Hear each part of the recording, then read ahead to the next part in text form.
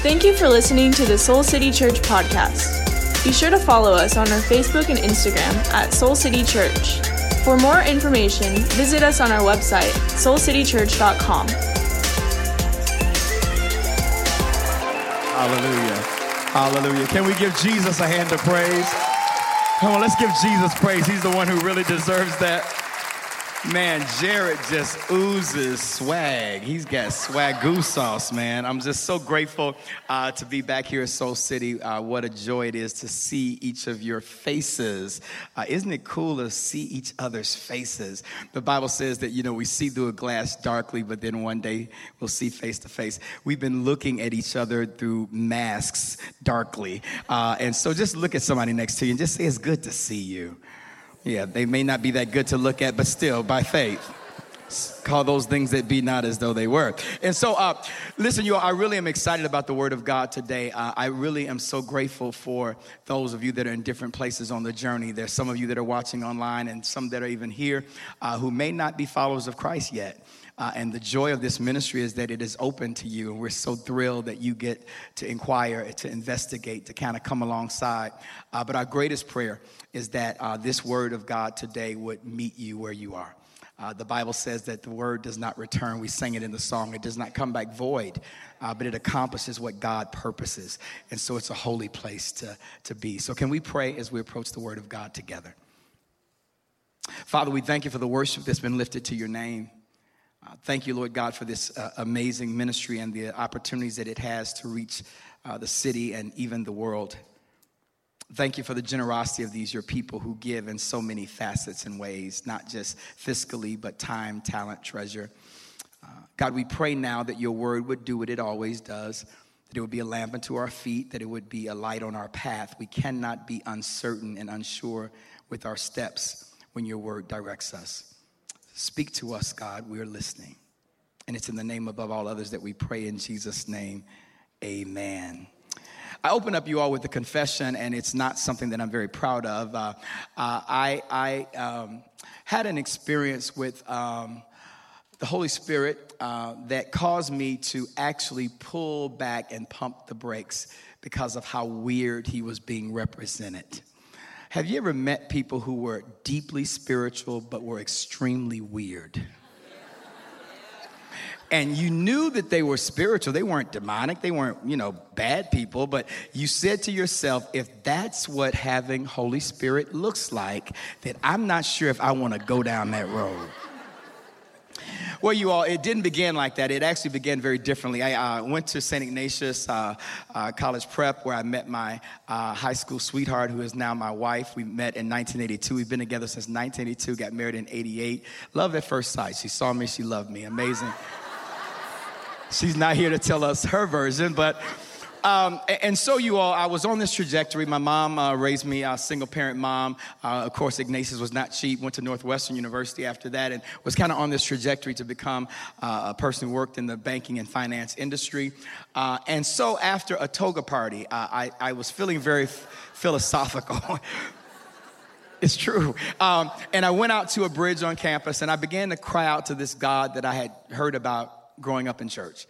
In other words, you can grow up in church and still not know God. And I grew up in a church. As a matter of fact, I grew up with a black woman who church was like 24 hours a day almost. And so I was used to that, but I didn't really have a relationship with God. And so while I was in college, I remember asking that night at about 1 o'clock in the morning, probably the most important question that I'll ever ask: God, if you are who you say you are, if you're real, reveal yourself to me. And that night at 1 o'clock in the morning, he did. Changed my life and transformed me incredibly, changed everything about the trajectory of my life. Not only on that bridge that I come to a saving faith in Christ, but I began to read the Bible from cover to cover over the next few days. I went to the student union and grabbed a room and said, I need to tell people what I just read. And over the course of the next couple of weeks, several hundred people were coming every day to hear me tell them what I had just read. And I said, I could do this all the time. And God says, you will. I ended up leaving Northwestern, going down to Dallas. And during that time, you all, as I was preparing and being trained in ministry, remember those early days of your walk with God when everything was so fresh and exciting? Remember when you were just excited about the opportunity to tell people about God? You kind of hadn't been taught out of things yet. And so you all, this freshness with God was so genuine and so amazing. My encounters with Holy Spirit was so intimate and so rich and so full that I literally believed that God was still alive and could do miracles. Miracles still happen. I had faith that healing and signs and wonders could still happen in our age and in my life. I lived in that space. But then I met Christians who were weird. I became a pastor of a church 20 years ago, and as I did, I started having to make some really tough decisions. Do I allow full reign of the Holy Spirit in the worship services and the possibility of weirdness? Or do I try to control the environment? And to be honest with you all, I opened up by saying I want to share something I'm very ashamed about. I controlled Holy Spirit out of my church. There were moments where I knew that the Spirit of God was moving in some directions that were uncomfortable for me, and I didn't trust him enough, nor the people that were representing him enough to allow that to keep going on, because I knew that there were people there that might get weirded out and may not come to faith or may not come back to church. So day after day, week after week, month after month, now soon year after year, I found myself quenching the person of the Holy Spirit. Several years ago, I was invited to go to London to the Holy Trinity Brompton Church for an Alpha conference. They said, do you want to go to an Alpha conference? I said, I'm Alpha Phi Alpha fraternity. Sure, why not? I had no idea. Seriously, I had no idea what it was. It's just London. All right, let's go to London. It's the true story. Yeah. And you all, for whatever reason, God in his continued sense of humor with me allowed me to be the only black person at this conference in London. And so those of you who are African-American or minority, you don't know how easy you have it in a majority setting, because when you go to the bathroom, no one notices because it's just another white person that just left. When you are the dark-skinned person that nobody can't notice, where did Harvey go, right? So it's true. So there's this moment, you all, where the pastors of the church are having this opportunity for us to engage with Holy Spirit.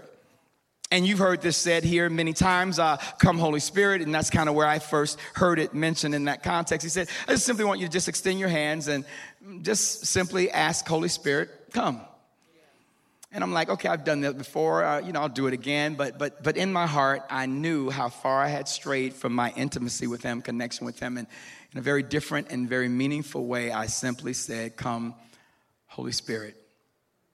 Next thing you know, I am on the floor, on my face, experiencing some time with God that I had not experienced since my college days. And you all of these other pastors were not on their faces before God, but they were watching me on my face before God, and I could care less about what they thought and how they looked at me. Because in that moment, you all, my understanding of who he was, my trust of who he is, and my mandate to help people understand who he is increased drastically. And that's what I want to do today. I want to talk about him, and I want to kind of use this subject matter, which is going to sound kind of crazy, but it'll make sense. I want to talk about the cost of fuel has always been high. Now, I'm not talking about the cost of fuel at your pump. I'm not talking about the energy that you're paying for at your home. I'm talking about the fuel of God's Spirit, which fuels transformation. If the mission statement of this church is that we want to help move people into a transforming relationship through Jesus Christ, then we need to realize what part of the Godhead, what part of God's nature is so pivotal in transformation. And you all, God is a triune God, God in three persons. You may know this. He's God the Father, God the Son, and God Holy Spirit, right? All three and all the same. I often equate that to like buying a value meal. When you get a value meal, you get an entree, you get a side, and you get a drink. You don't come back for the drink later. If you pay for the meal, you get the whole package. The Bible says that in Christ is the fullness of the Godhead. So if you have accepted Jesus, you don't have to wait on the Holy Ghost and come back through the drive-thru. If you already accepted Jesus, you have been reconnected with God through Christ, and you have now been endowed and indwelt with the Holy Spirit. You have him right now. And listen, you all, do not get caught up in how to identify him. Do I have him? Do I have some external gift that will now validate whether or not I have him? Do I have something that you can notice about how I'm acting, or a gift that I'm displaying that can now verify the presence of the Holy Spirit? Listen, you all, you don't need an outward sign of that. You have been inwardly changed by God, and you have Holy Spirit dwelling and living on the inside of you. He is the fuel that fuels transformation and change. Amen. And so you all, I want to just share some scriptures that will help us maybe get an understanding of how all of this happens. Titus chapter 3, verse 5. I'm reading from the Amplified Version. It may read differently in your translation. Titus 3 and 5 says, he saved us not because of any works of righteousness that we had done, but because of his own pity and mercy, by the cleansing of the new birth, or the regeneration and renewing of the Holy Spirit. It says that God saved us not because of anything that we could have ever offered or anything that we could have ever done, but by the work of the renewing of Holy Spirit, we've been saved. You all, it is the work of Holy Spirit on the inside of us that actually transforms us. Now, you all, because of sin, what is sin? Disobedience to God, not doing the things that pleases God, right? Because of sin, mankind has been separated from God. And because of being separated from God, you all, there's this chasm, this huge gulf between him and us. And we needed someone that would repair that breach and bring us back into fellowship with him. Well, you all, it had to take someone whose blood, the Bible says, unless there's the shedding of blood, there can be no remitting of sin. So in the Old Testament, you all, you know, they had all these different animals. They had goats and turtle doves and stuff. They had all these sacrifices. And when they did that, the blood of goats and calves and sheep would simply cover the sin so that God could have some measure of fellowship with fallen man. So these people would have all of these blood sacrifices, and literally it would just cover their sin. It reminds me of how I make up the bed versus how my wife makes up the bed. I have a comforter. Anybody have a comforter? Thank God that you don't have to really fully make up the bed. You just pop that bad boy on top and everything underneath looks right. Nothing has changed underneath the comforter, but the comforter on top makes it look right and acceptable to those that walk in the room. Well, sin had not been dealt with, but it had just been covered so that the holiness of God could have some kind of connection with us. But we needed something greater than the blood of goats and calves and sheep. What can wash away my sin? And what can make me whole within? Nothing but the blood of someone that is not just a lamb, but the Lamb of God. Oh, I feel it today. I'm getting ready to preach for real. Man, I ain't felt that in a minute. For real. I'm sorry. All right. So here it is. So Mary, virgin, has a baby. You do know that's a miracle, right? So the Bible says the Holy Spirit overshadows Mary. She conceives a child unlike anyone else that has ever been born. Now Jesus comes along, surging through his veins is human blood, but blood that has not been contaminated by sin. And so he's able to live a life fully pleasing to God as a man. For the first time in human history, when God said, obey the 10 commandments, we said, can't do it. Jesus said, I can. And he obeyed God and he lived a sinless life. And as a matter of fact, the moment we in this holy season of Lent, when the people that were killing him said, we getting ready to take your life. He said, no, don't get it twisted.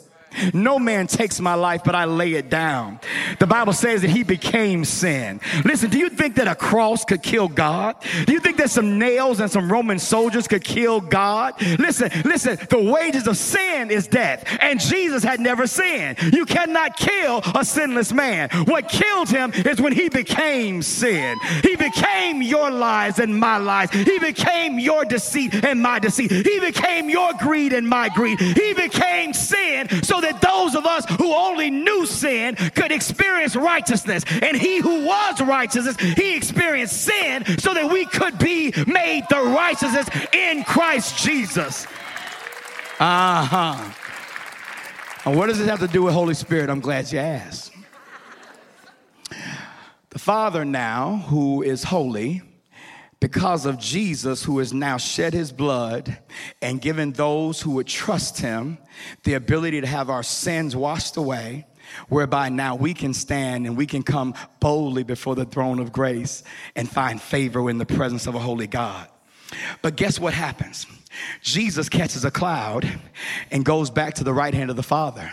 And he says, guess what? I'm not coming back until the trumpet sounds. And then I'll come back and reclaim those who belong to me. So where is God the Father sitting on the throne? Where is the Son sitting next to the Father, interceding for you and me day and night?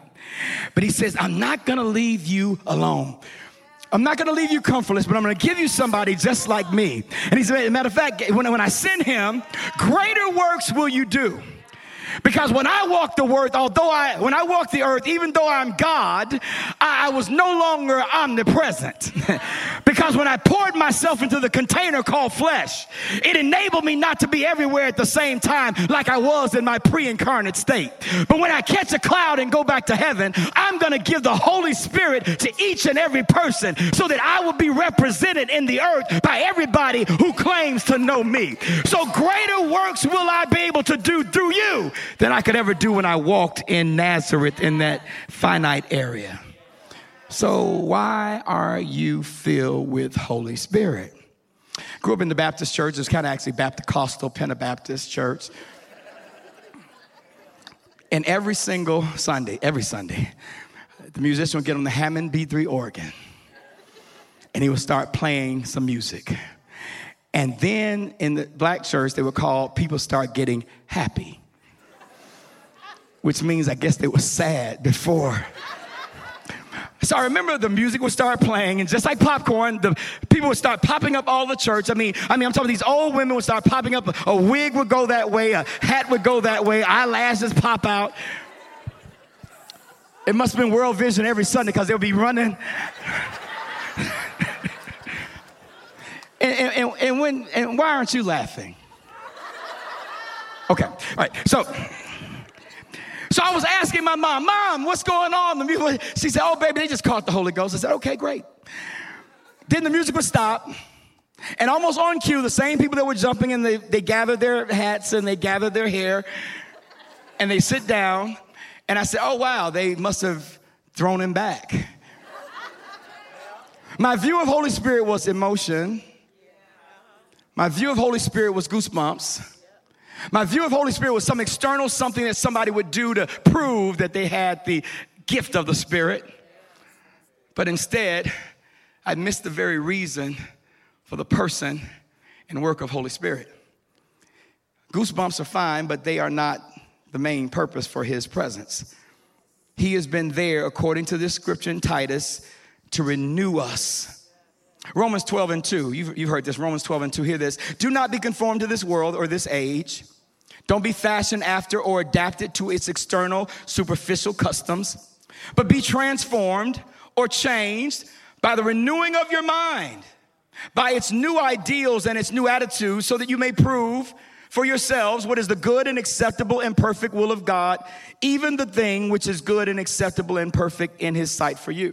He says, don't be like the world around you, but be transformed by the renewing of your mind. You all, I saw a bumper sticker that I took odds with. The bumper sticker said, God is my co-pilot. Listen, you all, if God ever gets on a plane, and if God ever comes up in the cockpit and I happen to be the pilot, I'm not going to say, okay, now, Jesus, just sit on over there because I got this, and when I need your help, I'll holler. No. If God gets on the plane, I'm in coach. Or first class, whichever you prefer. Bottom line, I'm not in the pulpit. I'm in the cockpit anymore. Why? Because if God gets on the plane, he is not there to assist you. He is there to take over you. And for many people, listen now, for many people, they believe that Christianity, listen, is adding on to me. I'm going to add Jesus. I'm going to add church. I'm going to add Sunday. I'm going to add religion. I'm going to add the Bible. I'm going to add God onto me. The way that I think, the way that I act, I'm going to ask God to help me out. God is not trying to help you out. God is trying to change you at the core. Here it is. Sin cannot be rehabilitated. Sin must be killed and new life must happen. Transformation is not a rehabilitation of a sin life. It is a transformation by the very power of the God who raised the dead, healed the sick, and created the very worlds around us. That's who's in you.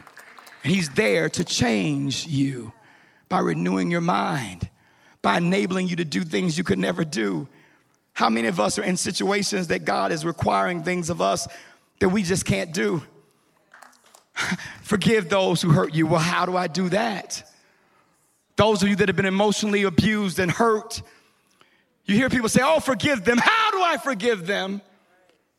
You know what? I submit you can't. Not in your own strength. Okay, I'm going to appear to my better angels. Really? Those angels kind of come and go too much.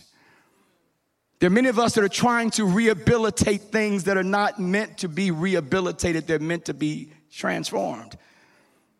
And so God has a plan and a strategy for this, and it's found in the scriptures. You all may know this verse because, let me just build this, you all.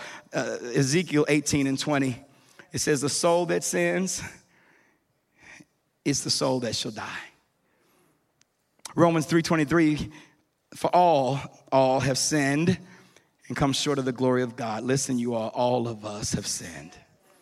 Every last one of us. I don't care who you are. Every one of us have sinned. That's why you can't judge another person.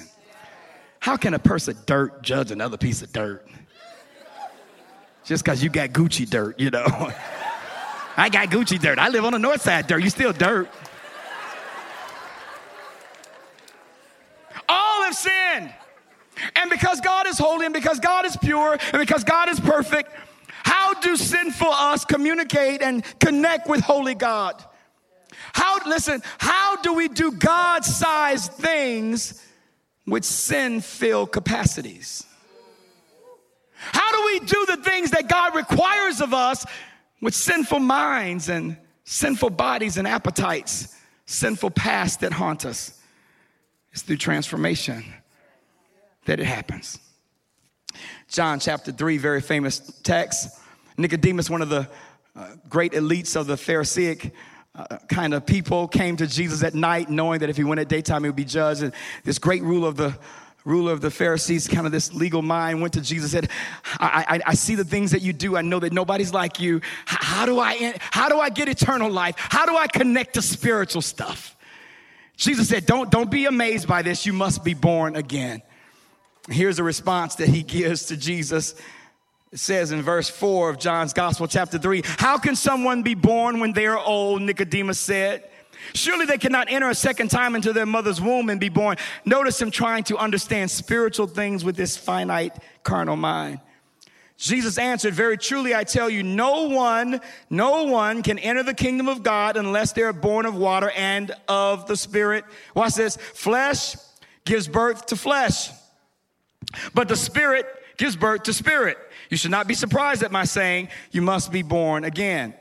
Jesus responds to Nicodemus's question of how do I engage in spiritual stuff? How do I get eternal life? How do I connect with God? He said, listen, that is born of flesh is limited to what the flesh can do. That is born of flesh can only interact with other things like it. Those that are born of spirit, however, they then birth things that are spiritual. Which means, listen, if you are not a child of God, all you can do in this life are birth more fleshly things. All of your actions at work, flesh actions. All of your parenting, good parent, but not born and not led by God. Even with good parenting, it's not spirit-led parenting. Flesh. And he said that is born or birth or that comes from flesh will only reach flesh. But that's born of spirit, it will reach and it will be spirit. Look at this next verse. It says, all who received him, to those who believed in his name, he gave them the right to become children of God. I love this. Children born not of natural descent, nor of human decision, or of husband's will, but born of God. I love that scripture in John's Gospel, chapter 1, because it says that those who are born of spirit, their identity is not just connected to their human descent. You all, I believe that one of the joys of being a part of the family of God is that our ethnicity in him is not only your natural descent. We're trying to figure out this race thing. Can I tell you the answer to this race thing? God thing. Because in Christ, the blood of Jesus has made us one. There's no division. There's neither male nor female, Jew nor Greek, rich nor poor, slave or bond or free. In Christ, we've all been made one because we have been born of the same Spirit. And what an answer for the world, isn't it? Listen, can I tell you something? Jesus said, prayer, I pray that they, us, would be one the same way you and me are one. That's a serious prayer. Then he said, so that Chicago will believe you sent me. He said, I pray that the people who follow me will be so united that the world will know that you sent me. How will the world know that God sent Jesus when they see us doing something we could not do unless we had the Spirit? The reason that God is calling us for a higher life of God's Spirit is so that a world that is far from him, that doesn't believe he's real, will know there must be a God, because I know you cuss people out. And you don't cuss people out no more. Come on, don't look at me like that. Your kids are like, Mom can flip the bird in a minute while she's driving, but I ain't seen a bird at all in the last 5 months. Must be a God somewhere. I'm making jokes of this, you all, but transformation becomes evangelistic. Could we ever maybe make the connection between the falling away of people from the church and the lack of the fact that people in the church have not been transformed? Can we ever connect the dots? There seems to be an incredible decline. For the first time in American history, we're in a post-Christian America. What an astounding fact. How do you think that happened? Could it be that the folk that were in the church never got changed, and the folk that were outside of the church looking for God to show up in the lives of the people that were going every Sunday never saw a change? But could it be that the people that were coming to church were trying to add? I'm being loud. She just put her hands on her ears. She did. Before I take it back, I'm going to get louder. Listen, you all hear me well. Could it be that God has been looking at the church to show the world what changed lives look like? Transformation is not just a motto on the wall of this church.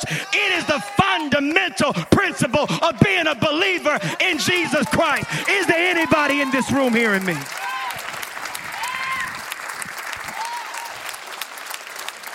Well, in the 2 minutes and 40 seconds that I have left,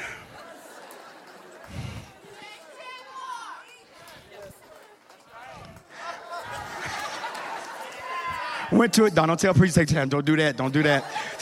So you all, whether you know this is God's power to change. So I was invited to a church in Indiana several years ago. A friend of mine was called to pastor this church. During Black History Month, he was preaching a sermon, and he was talking about Dr. King. The church got incredibly silent. After it was over, when he went to one of the deacons and said, hey, man, the church seemed to get really silent when I talked about Dr. King. He said, well, yeah. He said, well, what's going on? He said, well, we don't like black people here. He said, why don't you like black people? He said, because they're not fully human. I said, is that what you're thinking? He said, is that what you're thinking? He said, no, that's what we all think. That's why when the black people moved in, we moved our church to another location because we don't want to be near them at all. He had to decide whether or not he was going to stay there or not. He chose to stay for the next 2 years, teach them that black people were human. The church had a vote. We affirm that black people are human beings. Therefore, they possess a soul. And so that was a big milestone. He said, now we need to get a preacher in to come and preach to these people. So guess who they brought in as the first black person that they had ever had in that building? They said, we prepared a wonderful dinner for you, lunch for you. I said, I'm fasting.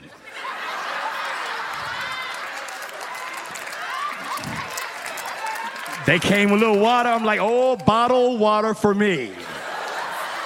I don't know where y'all are on y'all journey with this thing.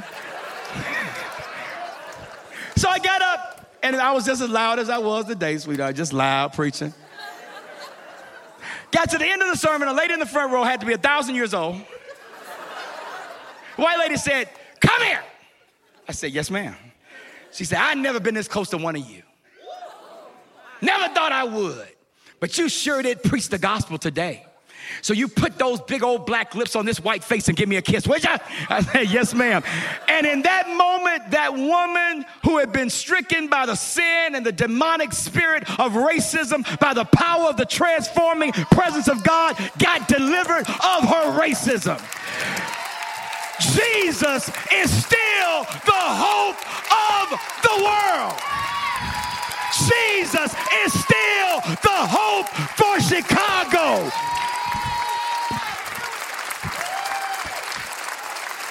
All right, let me finish this.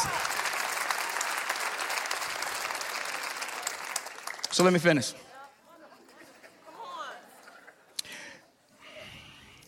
So what happens when you have Holy Spirit?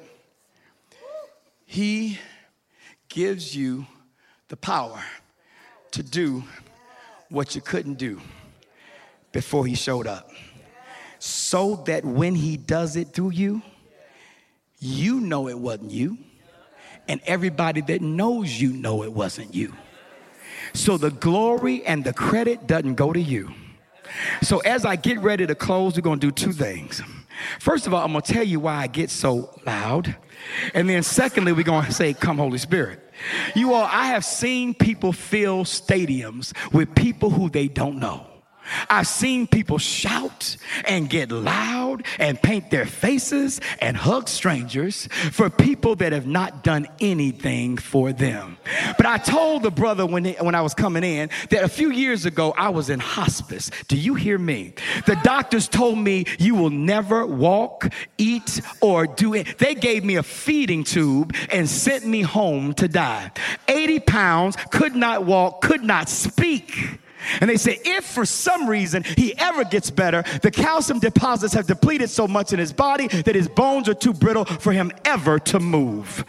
Oh, but you better hear what I'm saying to you. God told me about 1 o'clock in the morning, get up and go get something to eat. I said, don't you understand that my muscles are in atrophy? I haven't moved in 8 months. But when God gives you a word, then with that word comes the capacity to do what the word says. If God said, if God said, get up to get something to eat, I got up and got something to eat.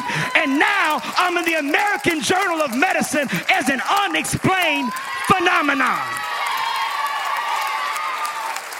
So if you think that I am concerned about my volume, if you think I am concerned about how I look to you, you were not there when God... Is there anybody here? God has been good to you. Then let the redeemed of the Lord say something.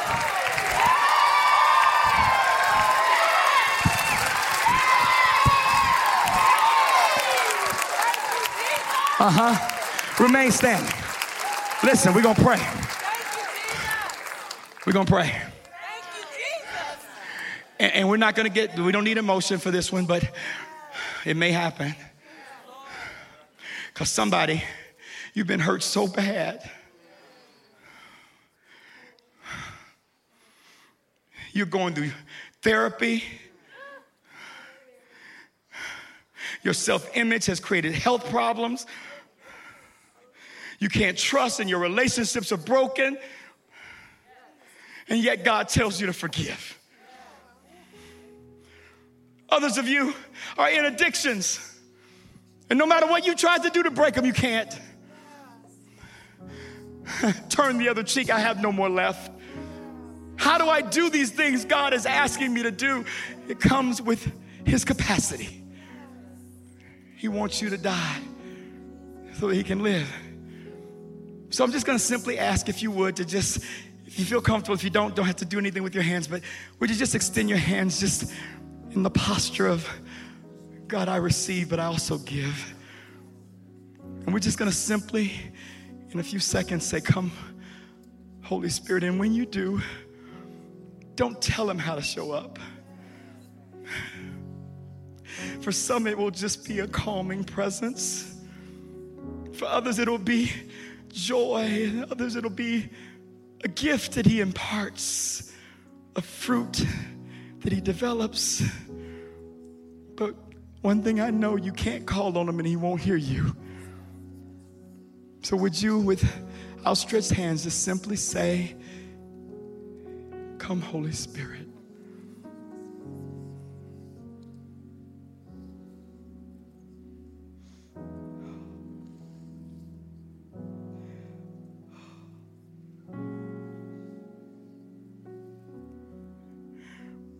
God, thank you so much for meeting my sister where she is. Thank you for meeting my brother where he is. Holy Spirit, let's not put you on the sideline. As a matter of fact, when we talk to you, God, we're not going to forget talking to you, Holy Spirit. We talk to the Father, we talk to Jesus, but we rarely mention your name. Teach us to remember you. Thank you that the fuel of your presence has cost the life of our Savior. But thank you that he still lives. And now he lives in us through you, Holy Spirit. In Jesus' name, amen.